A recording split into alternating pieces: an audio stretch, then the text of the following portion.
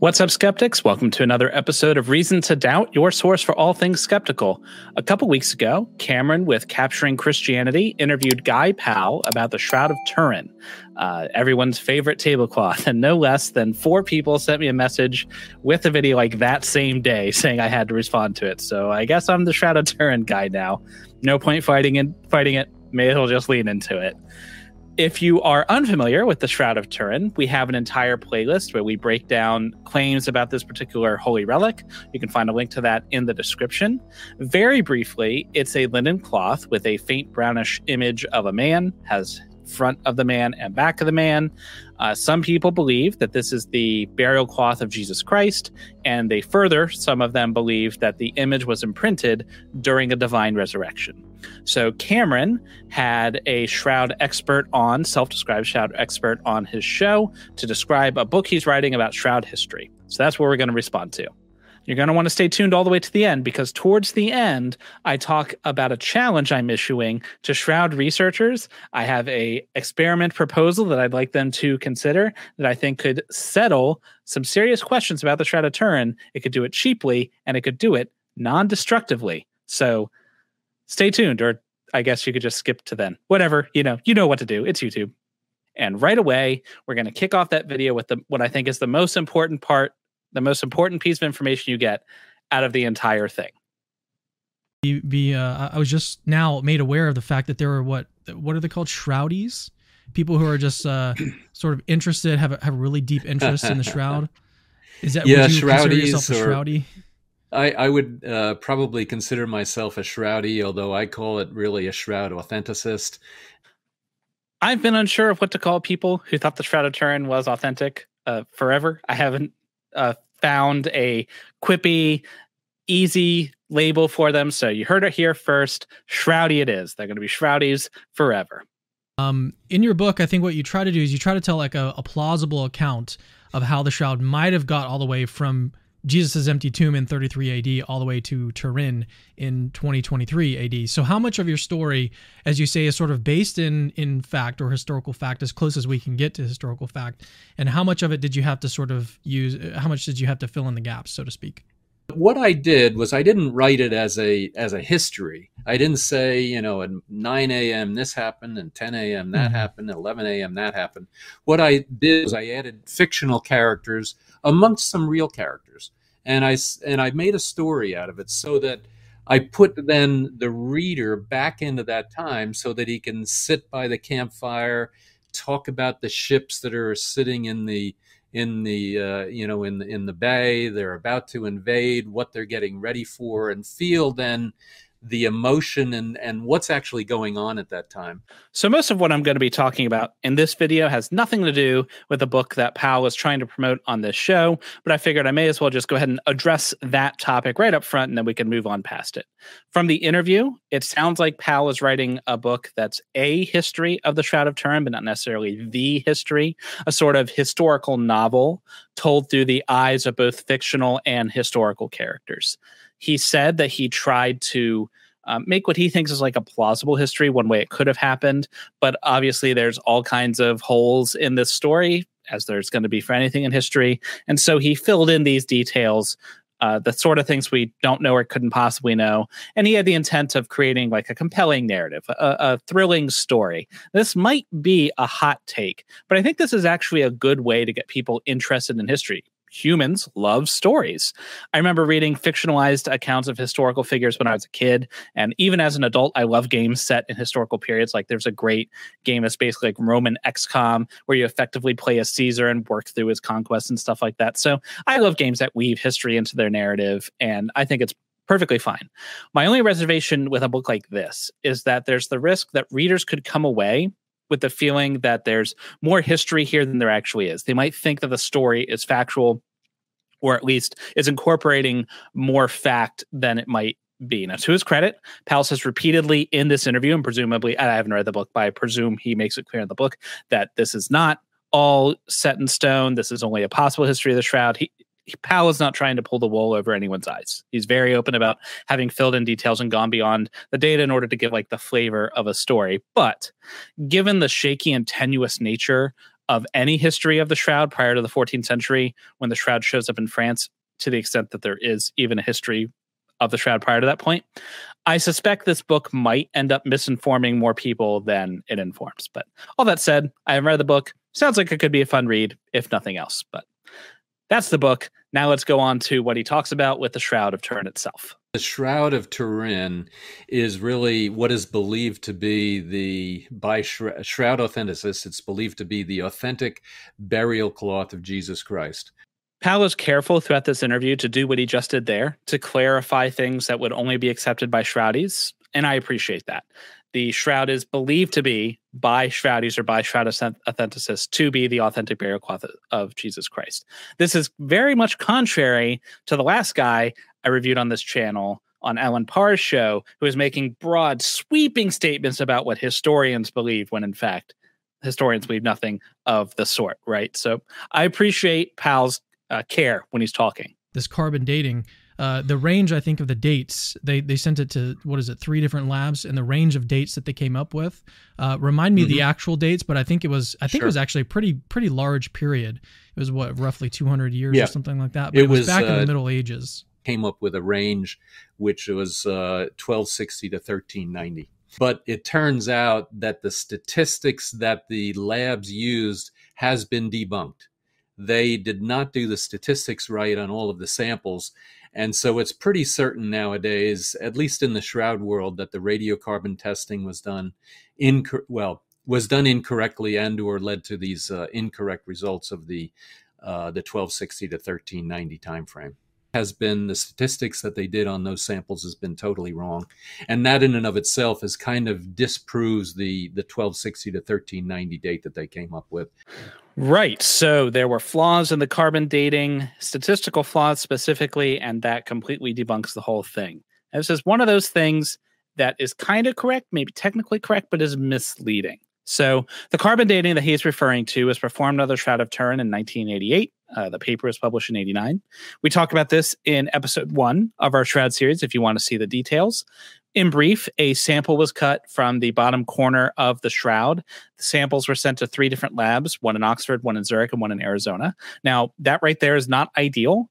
It's great that they have 3 different labs, but it would have been better had they taken samples from all over the cloth, which Powell mentions. That would reduce the possibility of having samples that don't represent the cloth as a whole. You might get a bad sample if you just take it from one spot. It's possible, at least. Now, that was the original plan, but researchers were not permitted to do that. If you plot the results that you got from those 3 labs, you'll notice that they are very close to each other, but that Oxford is a bit earlier than the other 2. Now, some variation between the 3 labs would be expected. You're never going to have them agree perfectly. But analysis by Riani et al. And others since have shown that the results between the 3 labs were heterogeneous as opposed to homogeneous. And that basically means that there's more than your usual error between the labs, such that combining them in the way that the 1989 paper did, just mashing the 3 together, doing some transformations to get that single date range, that is not appropriate because there's something going on between the different labs. There's some kind of violated assumption that there's something going on that's wrong. Okay. So what does this actually mean in practice? It means that the carbon dating is flawed.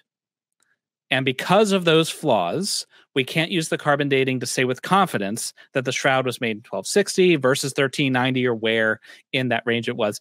Though the Shroud unequivocally enters history at 1354, so like that right side of the graph probably not right, you know. What does it not do though? What it doesn't do is it doesn't mean that the Shroud or the carbon dating of the Shroud tells us nothing, right? It's not worthless. You can't just throw it away because what radiocarbon dating is a measurement of the radioactive carbon, the C14 content in the Shroud. And again, explain all this in episode 1. So check that for a more thorough explanation. Basically, you just burn the cloth, measure the ratio of C14 to C12, and you can use that to determine how old something is.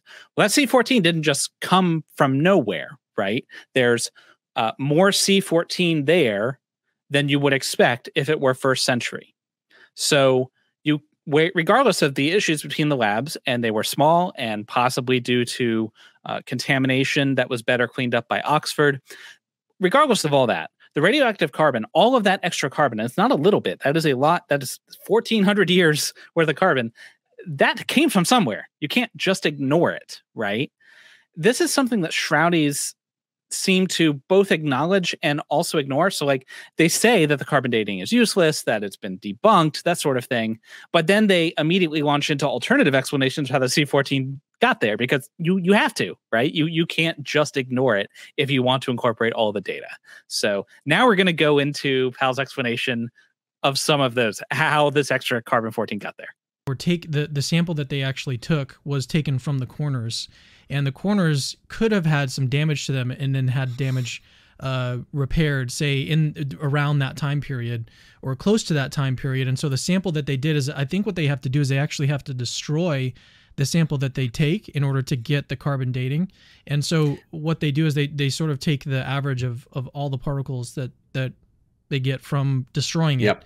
And so you don't, like, it's not as if they're testing like this thread versus this thread. What they're doing is they're taking that entire sample. So even if like two threads would have been interwoven in there, and one of them could have been from the time, first century Jerusalem, when you're mixing that with something that was later on, then you're going to get some mixed results there. So the idea that Cameron alludes to here is called the invisible reweave hypothesis. When he talks about how there's different threads and maybe some were interwoven, the idea here is that the portion that they dated with radiocarbon dating, that is not representative of the entire shroud, because at some point in the shroud's history, that fabric was repaired with younger fabric. So the entire shroud is first century. At some point, perhaps in the 16th century, a patch was applied. So if you date it, you'd get carbon from the patch. You'd also get carbon from the first century. Remember that in carbon 14 dating, you're measuring that ratio between C14 and C12. You could, if you dated something that was from the 14th century, it would give you 14th century dates, right? But if it was some mixture of something with more C14, so younger, and less C14, first century, younger, and you kind of mix those together, you'd get a date in the middle. So you can think of it this way. Young material has more C14 because it has been decaying for less time. Old material has less C14 because it has been decaying for longer. If you have more combined with less, you get a medium amount, right? And so the idea is that this invisible patch is doing just this. They have new material added to old material. You mix them together and you get that 1260-ish date that was reported in 1989. Okay. So we can do some math to figure out how much would need to be patch material versus original material. And as a bonus, this also works for any other contamination-related explanation, whether the extra carbon comes from finger oils or from smoke or from a patch or whatever. You can do some math to determine if the patch was applied at X date, how much, or contamination or whatever, how much of the material they tested would need to be patch or contamination. I'm just going to say patch, but it could also be contamination or whatever. How much of it would need to be a patch versus how much of it would be original. And I did that math for you. The numbers are in the description if you want to go to the spreadsheet there where I generated this graph. But here's the graph. So as you can see, it dates to 1260. If 100% of the material is 1260, that's the date, right? And as you go further to the right, as you get your patch material gets younger, you need less of it. One date that is often thrown out there is the 1532 fire. If damage or smoke was deposited or it had to be patched because of that, 80% of the carbon in the sample would need to be from the patch. The shroud in the area would need to be almost completely destroyed in order for the ratios to work, right? This is not a small little bit that they're mixing in, right? This is a huge amount of carbon that's newer than the first century that would be needed to explain the observations we have. But it gets worse than that because the samples were arranged vertically. As you can see here, you have Arizona, then Zurich, then Oxford. But if you remember the order, Oxford material dated older, and that means that there's more original material in this hypothetical scenario. Therefore, it needed less patch material. And so that means as it got closer to the center, the shroud is getting more worn out if this patch hypothesis is correct. And that's the opposite of the kind of damage pattern you'd expect from what Cameron just said, like holding it and touching it. You'd expect as it got further to the edge, it would be more damage. Now, the difference in location between the topmost sample and the bottommost would only be about 10%. So yeah, maybe it's not a death note of the idea, but it is definitely contrary to what one would expect. Also note that I understand there are calibration curves that go into radiocarbon dating to get precise dates. I'm ignoring that for my rough estimates for the purposes of this presentation. It gets pretty close. It's not perfect. It's fine. If you don't understand what a calibration curve is, don't worry about it. That was just to head off some actuallys in the comments. Things is that, and also I think people have even talked about like that's where people hold it. So like when you're holding the shroud up, to present it, that's where you're going to hold it, is in the corners, and your finger oils are going to rub off into, and so that can also contaminate the threads and everything. And so there's all sorts of. So again, that's as true as far as it goes. We just talked about this. They would need 80% of the carbon would need to be finger oils. Like 80% would need to come from finger oils or dirt or whatever. That is just completely unrealistic. That is not going to have avoided scrutiny, because it's not like they just closed their eyes and, randomly picked a spot and just cut it without looking at it. It was examined to make sure it was suitable, right? Moreover, there are cleaning procedures done to remove exactly that kind of contamination. Now, granted, those procedures aren't perfect. There were differences in procedures between Oxford and the other two, but we're not taught like this is not the kind of thing that would miss 80%. Okay. So normal contamination does not explain this kind of discrepancy. It doesn't explain why it dates in the 14th century. The patch would have to be almost entirely, but not completely patch, and would have to be consistent throughout the whole thing. It just doesn't really seem to jive. It seems like a stretch. One of the reasons why I think I'm still skeptical of the shroud is because that date that they came up with seems to coincide with the time when we have the most robust history of the shroud beginning. Yes.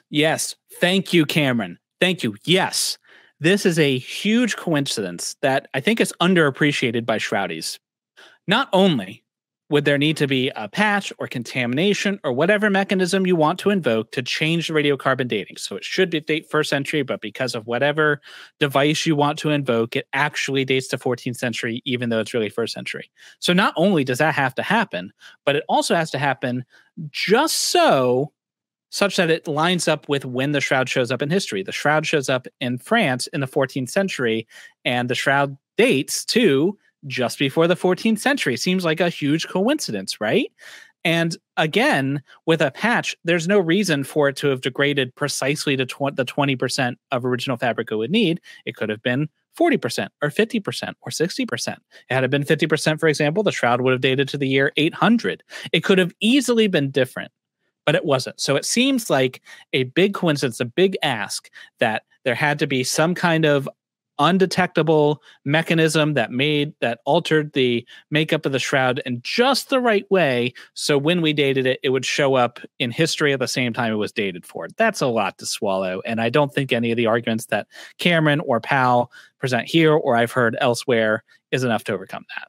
And there are quite a few historical references to something that may have been the shroud. There's even something that goes all the way back to one of the letters of Paul to the Galatians, Galatians 3:1, where he says, you foolish Galatians, you have seen an image of the resurrected Christ. That seems a little tenuous, but let's look at the Bible. Let's look at what he's talking about. Remember, the Bible, the letter from Paul to the Galatians, not written in English, it was written in Greek. So let's compare a couple translations. The NRSV says, "You foolish Galatians, who has bewitched you? It was before your eyes that Jesus Christ was publicly exhibited as crucified." Okay. The NIV says, "You foolish Galatians, who has bewitched you? Before your very eyes, Jesus Christ was clearly portrayed as crucified." Now, I'm not sure what translation Powell was citing. Neither of those fit with his. But again, what really matters here is the Greek. It's not what English translation that can give you the kind of the flavor, what the translators thought, but the Greek is what matters. Unfortunately, I don't know Greek. I don't speak it. I don't read it. But the biblical scholarship on this issue that I saw, they seem to argue that either Paul was speaking metaphorically, where he was having seen Christ crucified is kind of Paul's vivid rhetorical style is painting a picture for them, or that it's an allusion to textual proclamations of Christ's crucifixion. I don't know that many people who are not dedicated Shroud researchers are trying to argue that this is a reference to the Shroud of Turin. It seems like a stretch. The further you go back in time, the harder it is to determine what is historical fact versus maybe fact versus total fiction. And there's all kinds of politics that goes back. So it could be that I write a letter that says, I just saw the Shroud of Turin, blah, blah, blah, blah, blah. And it could be I'm saying that because I want people to think, more highly of me. They want me to be, I want to be profiled and become more prominent because I say I saw this, when in reality, it may be totally fake. Now, this is an excellent point by Powell, and it's something that I think is often underappreciated by a lot of people, even perhaps sometimes by myself, that just because we read something in history doesn't mean that that is exactly how it happened. Anyone writing an account or a book, they always have an agenda. There's always some kind of goal they are trying to accomplish, and we have to keep that in mind when reading it, and we may not know what that goal was, particularly if we only have the one account of an event. It can be hard to determine how the source's biases might be influencing what we're reading. History is always going to be fuzzy, particularly as we go back centuries, millennia past, the printing press and things like that. And historians are never going to have the sources that they would like to have, right? Turns out it's actually really hard to say what happened a long time ago, which is why people dedicate their entire lives to figuring it out. Doesn't mean that we can't have some good idea of what happened, but just have some caution when you're trying to say what definitely happened in history. Now, where I think this really plays in this particular situation, however, is when someone wants to say that because of this account or that person's testimony, then we can be certain that a miracle happened in the past, like the resurrection, for example. But this kind of sword cuts both ways. It is difficult to tell what happened in the distant past. And when it comes to miracles, there are always going to be alternative explanations. For something that's just testimony, and that's what somebody writing down is, it's just testimony, there are always going to be alternative explanations that someone was mistaken, someone was lying or misinformed or whatever, that are more plausible than that physics was suspended and there's a miracle and a supernatural layer to reality or whatever. For more on this, check out the debate I just did with Dale from Real Seekers, where he actually ended up agreeing on this point. So it was great. Great conversation. Highly recommend it. The gospel narratives, if you read those, then it's very compressed, and they kind of had to do that, right? They only had so much space to write everything that they wanted to write, so they had to compress a lot of detail. And did they though? Did they have to compress it down for space? I mean, I guess at that point, everything that was written had to be written by hand, and if you were going to make a copy, you had to sit down and make a copy, and that would naturally, I would think, encourage brevity. But all kinds of ancient authors write volume after volume, mighty tomes of stuff. So I don't think it's necessarily the case that they had to compress their story. It sounds like they wanted to. They chose to, which is a legitimate thing for them to do, and maybe they had great reasons for doing it. But I don't think it's the case we could only afford 10 pages, so the gospel's got to fit in 10 pages. Sorry, guys. I don't think it's like that. Still don't know. Still to this day, don't know how the shroud image was produced. That every single method of producing the image on the cloth that we know of today was not available back during those times, in the 1200s or 1300s when this thing was purportedly made or created, and so even if it goes further back than that, and even today, we don't know how to make this thing. We can't, with our tools today, still can't make the image on the shroud. And that alone, apart from the carbon dating, that alone is just what we have this thing and we just don't it's the most fascinating, one of the most fascinating archaeological discoveries or artifacts that exists, and it's just mesmerizing when you start to learn more about this thing. And then you come across the carbon dating, but then there's questions about the carbon dating, and then it's really fascinating stuff. Cameron doesn't say that not knowing how to make the image proves it's authentic, but man, did he sound like he was about to. He really wanted to. He does, though, contrast not knowing how the image was made against the carbon dating, right? And this point, you don't know how it's made, is possibly the single most common point that I hear Shroudies say in our comments and other places. You don't know how it's made, therefore it was God, right? I'd wager money right now in the comments right now, if this video has been up for more than a couple hours, somebody is making that point. So, okay, I expect this point. But then later, Cameron says this. To say that the cloth, the shroud is authentic is not to say that you know exactly how the image was created, right? So you can still have open questions about, like, was it radiation? Was it something else? Was it some kind of like supernatural miracle? How we don't know exactly how this was created, but if you think that it's authentic, all that you're saying is that this is the authentic burial cloth of Jesus, and you can be completely agnostic as to how the image was actually created. Well, which is it, Cameron? Is not knowing damning evidence for authenticity, and like if we don't know, like that's the be all end all, or like does it not matter at all if we don't know how it's made? Like pick a lane. You can't have it both ways. In fact, the answer is that not knowing how it's made tells us we don't know how it was made, and that's it. I don't know means I don't know. It does not go, I don't know, therefore I do know, and it was a miracle. Now, if we knew the mechanisms or a mechanism that would be necessary and it violated thermodynamics or required exotic physics, then I think you could have a good case for a miracle, right? But if it's just, I don't know, we can't do testing, so we can't figure it out, that's not persuasive. Some of those scientists that spent 5 full days to 120 hours studying the shroud were not able to determine how that image was imprinted, or however it got there onto the shroud. They keep repeating this, and I say they Shroudies keep repeating this like it's a super long time. Oh, 5 whole days. 5 days is not a long time. That's 1 work week, you guys. 1 week. How much do you get done in a single week?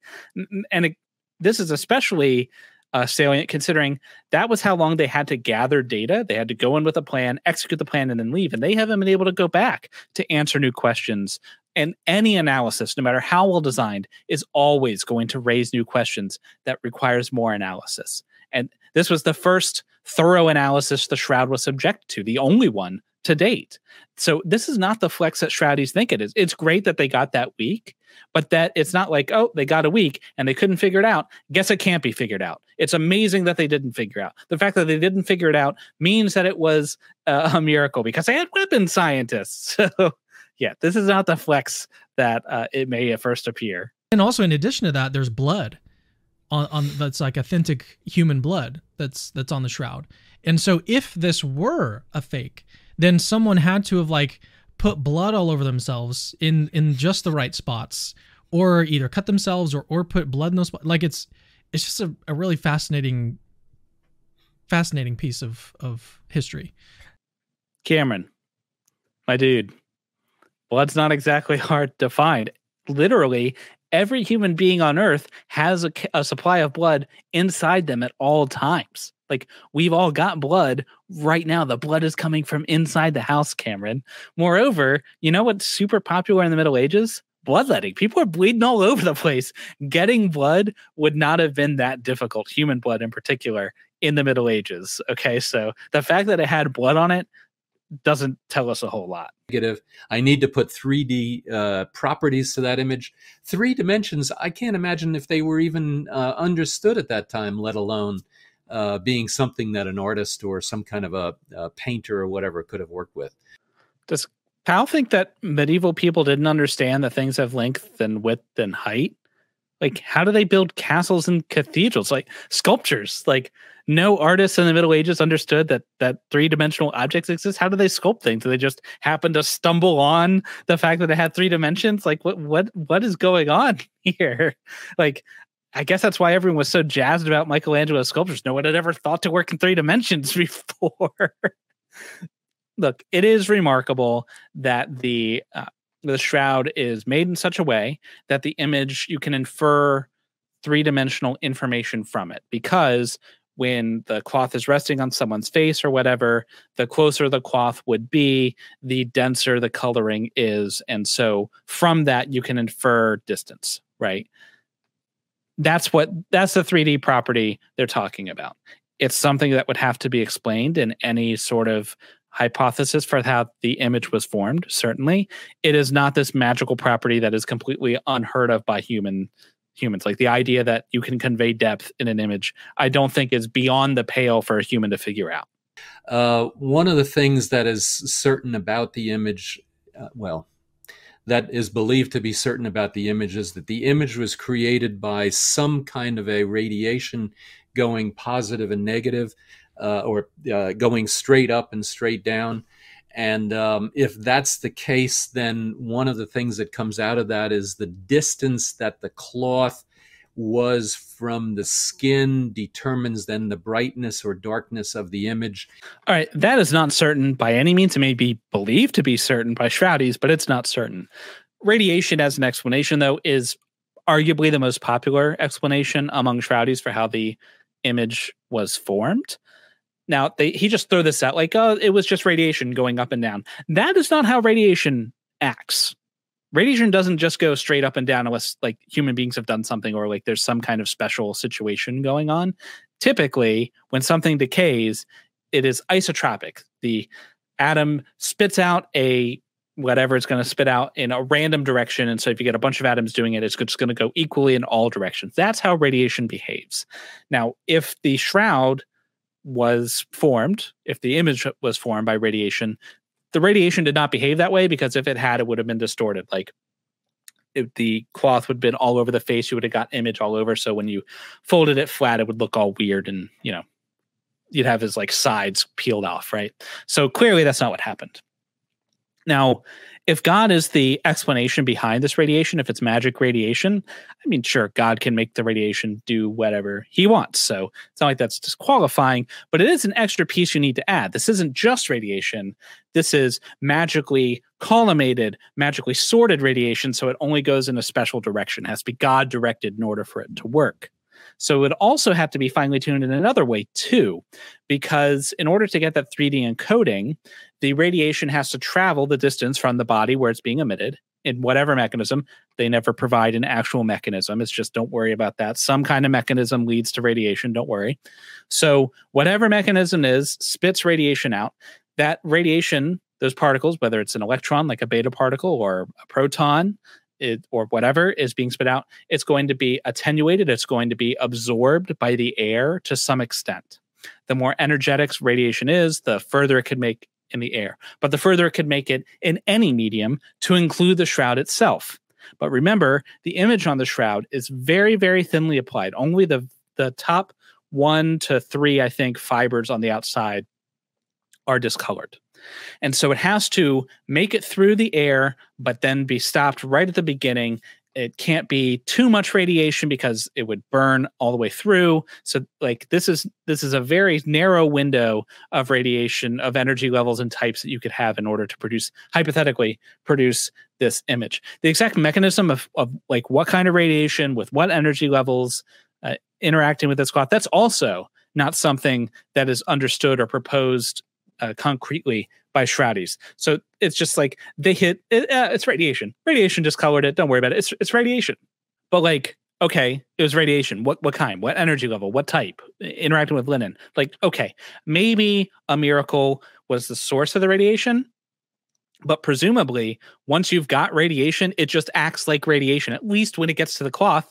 And that means in principle, they should be able to do tests with different kinds of radiation without needing to touch the shroud at all, right?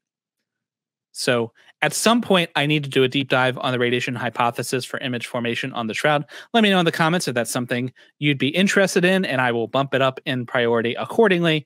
But suffice it to say, it is not as cut and dried as Powell makes it seem. All right, from Samuel, it seems trivially easy to redo the carbon dating. Why has this not been done?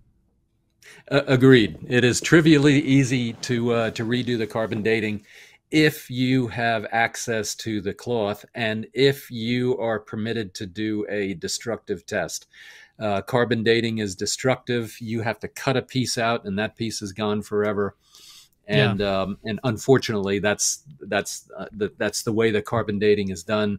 And we're actually hoping there's one theory that says that if you take the carbon dating from around the head, the image where the head is, that it will actually date to the future. Ah, we meet again, Bob Rucker. If you've been following my engagements on the Shroud of Turin, you'll know that my nemesis, my bizarro reflection, is nuclear engineer Bob Rucker, who is a diehard Shroudie, and he has a super fancy model to explain away the radiocarbon dating. So the radiation image formation thing, that's like one whole class of explanations. And Bob's got his model that proves not only how the image was formed, but also explains away the inconvenient C14 date. So in brief, he proposes that Jesus' body disintegrated. Don't worry about where the energy went. Hey, not important. Some of the atoms, how much? Exactly the amount we need. Don't worry about it. Some of the atoms emitted neutrons and protons. And again, special up and down neutrons and protons. The protons went to make the image formation, presumably, but more importantly are the neutrons. So the neutrons are blasting through the shroud, which is made of linen. This linen has trace amounts of nitrogen-14 in the cloth. And when you throw a bunch of neutrons at nitrogen-14, some of them are going to absorb those neutrons and turn into carbon-14. This is the same sort of mechanism that makes carbon-14 in the atmosphere. Since radiocarbon dating works, remember again, by measuring that ratio from carbon-14 to carbon-12, if you add a bunch of carbon-14 to it, then the thing you dated will appear to be younger than it actually is. So in this way, you could take a cloth that's first century, bombard it with a bunch of neutrons, and have it date to, perhaps, the 14th century. Now, Bob uses MCNP, which is a computer program used commonly in the nuclear industry. It's an extremely robust and well-tested program, and he used it to develop a prediction for how the neutrons would behave, like if you irradiated enough in order to get that 1260 date at the foot of the shroud, what would the C14 content be elsewhere in the shroud. And he predicts that if you were to take a test from, it's actually the center mass, not the head, like Pal said there. But if you take, well, I guess the head would also date the future probably. But the big headline one that Bob talks about is center mass, where most of the neutrons would be. If you took a chunk right at the center, Bob predicts that would date to 8500 CE, about 6500 years into the future. So, hey, this is cool. He's got a hypothesis, he's got a model, he's got fancy graphs and everything. The one thing he doesn't have is evidence, unfortunately. To support this, I cannot emphasize this enough. There is no evidence whatsoever to support this. Everything we have is an input to this model. The neutron, the radiation that you would need, like what the program gives you is a curve, but you have to tell it a value along that curve, right? And so Bob said, hey, right here, here's the values I need for the radiocarbon dating, because that's the data point we have. And then the model gives him the rest. He claims that it matches the curve that you have from bottom to top, but like that's barely a trend. I don't want to get into that. But again, I can do that in a whole other episode. The point is there's not evidence to support this. Certainly not enough to say it is guaranteed.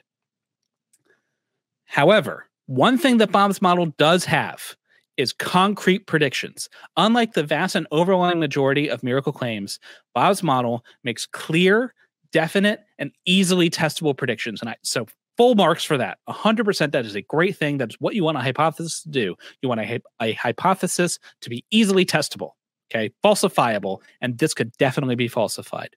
Unfortunately, the Catholic Church, as Cameron and Guy were talking about there, they don't want to do destructive testing on the shroud, so probably we're not going to do any more carbon-14 dating, at least at no point in the near future. So guess we're out of luck. Or are we? What if I told you that it was possible to test Bob Rucker's hypothesis non-destructively using only equipment you can buy off of Amazon? All you'll need is a Geiger counter and that's it. Actually, that's all you'll need. Just a Geiger counter, like maybe $200 if you want to get a really nice one. Maybe like some gloves probably and a mask so you don't like sneeze on it, but you got those laying around from COVID. So yeah, $200 all in plus your ticket to Italy or whatever. Hey, that's cheap for some science, right? Now I've suggested this before, but today I've done the math. I've done the math to show that this will actually work. The spreadsheet for all the math is in the description, so you can slowly go through what I'm about to go through. But here is how this testing would work. So we are going to test Bob Rucker's neutron absorption hypothesis. This is how we could test it. non-destructively. So remember that Bob has hypothesized that neutron irradiation would have led to C14 production in the shroud. Okay, so there's extra radioactive carbon that is radioactive. So it is emitting radiation. It is decaying, right? And we can detect that decay using something like a Geiger counter. So now we need to know, if we're going to detect it with a Geiger counter, how much radiation should we expect? We have to put in some characteristics about the shroud. It's about 0.34 millimeters thick. Density is 25.7 milligrams per centimeter squared.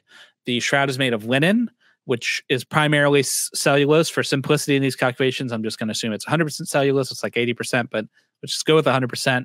Here's the chemical makeup of cellulose. It's got 6 carbon atoms, 10 hydrogen atoms, 5 oxygen atoms. If you do the math to figure out like the total mass from all of these, carbon is 44% of the cellulose. So the Shroud of Turin is about 44% by weight carbon.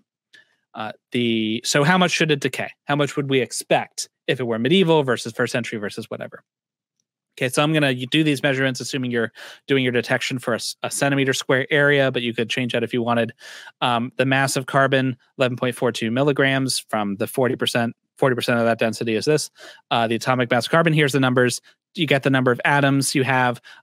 In modern day, C14 is about 1 part per trillion of the carbon-12. So if you have e to the 20 atoms, you've got e to the 8 carbon-14. The half-life of carbon-14 is 5,730 years. So you can do some other fancy math, and that gives you an activity of 12.59 becquerels. A becquerel is 1 decay per second. So in this centimeter squared area that we have on the shroud, if the cloth were made today, if it were modern cloth, we would expect 12 to 13 decays of carbon-14 every second, and each one of those would result in a emission of beta, right? So the max energy of carbon-14 is 156 kilo electron volts. And that's important because remember, all of the atoms in the shroud are emitting this radiation. And so the beta particles, which are electrons, they have to make it through the shroud itself in order to escape to be detected. And a lot of them are going to be decayed. I use the CRC Handbook of Radioactive Nuclides, 1969. This chart, which you can see on the screen, which told me that it's about 80% of the electrons would escape. Now, I said you need a Geiger counter. Maybe you need 2, one to the top and one bottom, because remember, radiation's isotropic, so it's going every direction. So yeah, okay. But the important thing is that post-absorption for modern cloth, you'd have 2.5 becquerels. So in a minute, if you sat there holding it for a minute, you'd get 151 decays for modern cloth. If we do some transformations to figure out how much radioactive carbon would be there if it were medieval, which is the hypothesis we're testing, we should be detecting about 138 decays per minute. After that's how many should escape the cloth. And if Bob is right, if there's a bunch of extra carbon-14, then we should get a bunch of extra decays. If there's more carbon-14, more of it is there to decay. How much more? 330 decays per minute. Roughly 2.5 times. That is a big gulp. That is a big gap. Medieval shroud is this much.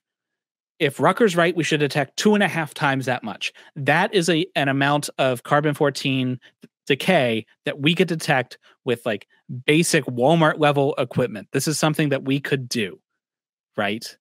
Now, obviously, my calculations here are rough. If I was going to do this for real, we'd want to do things like apply calibration curves to get a better estimate of like exactly what we'd predict.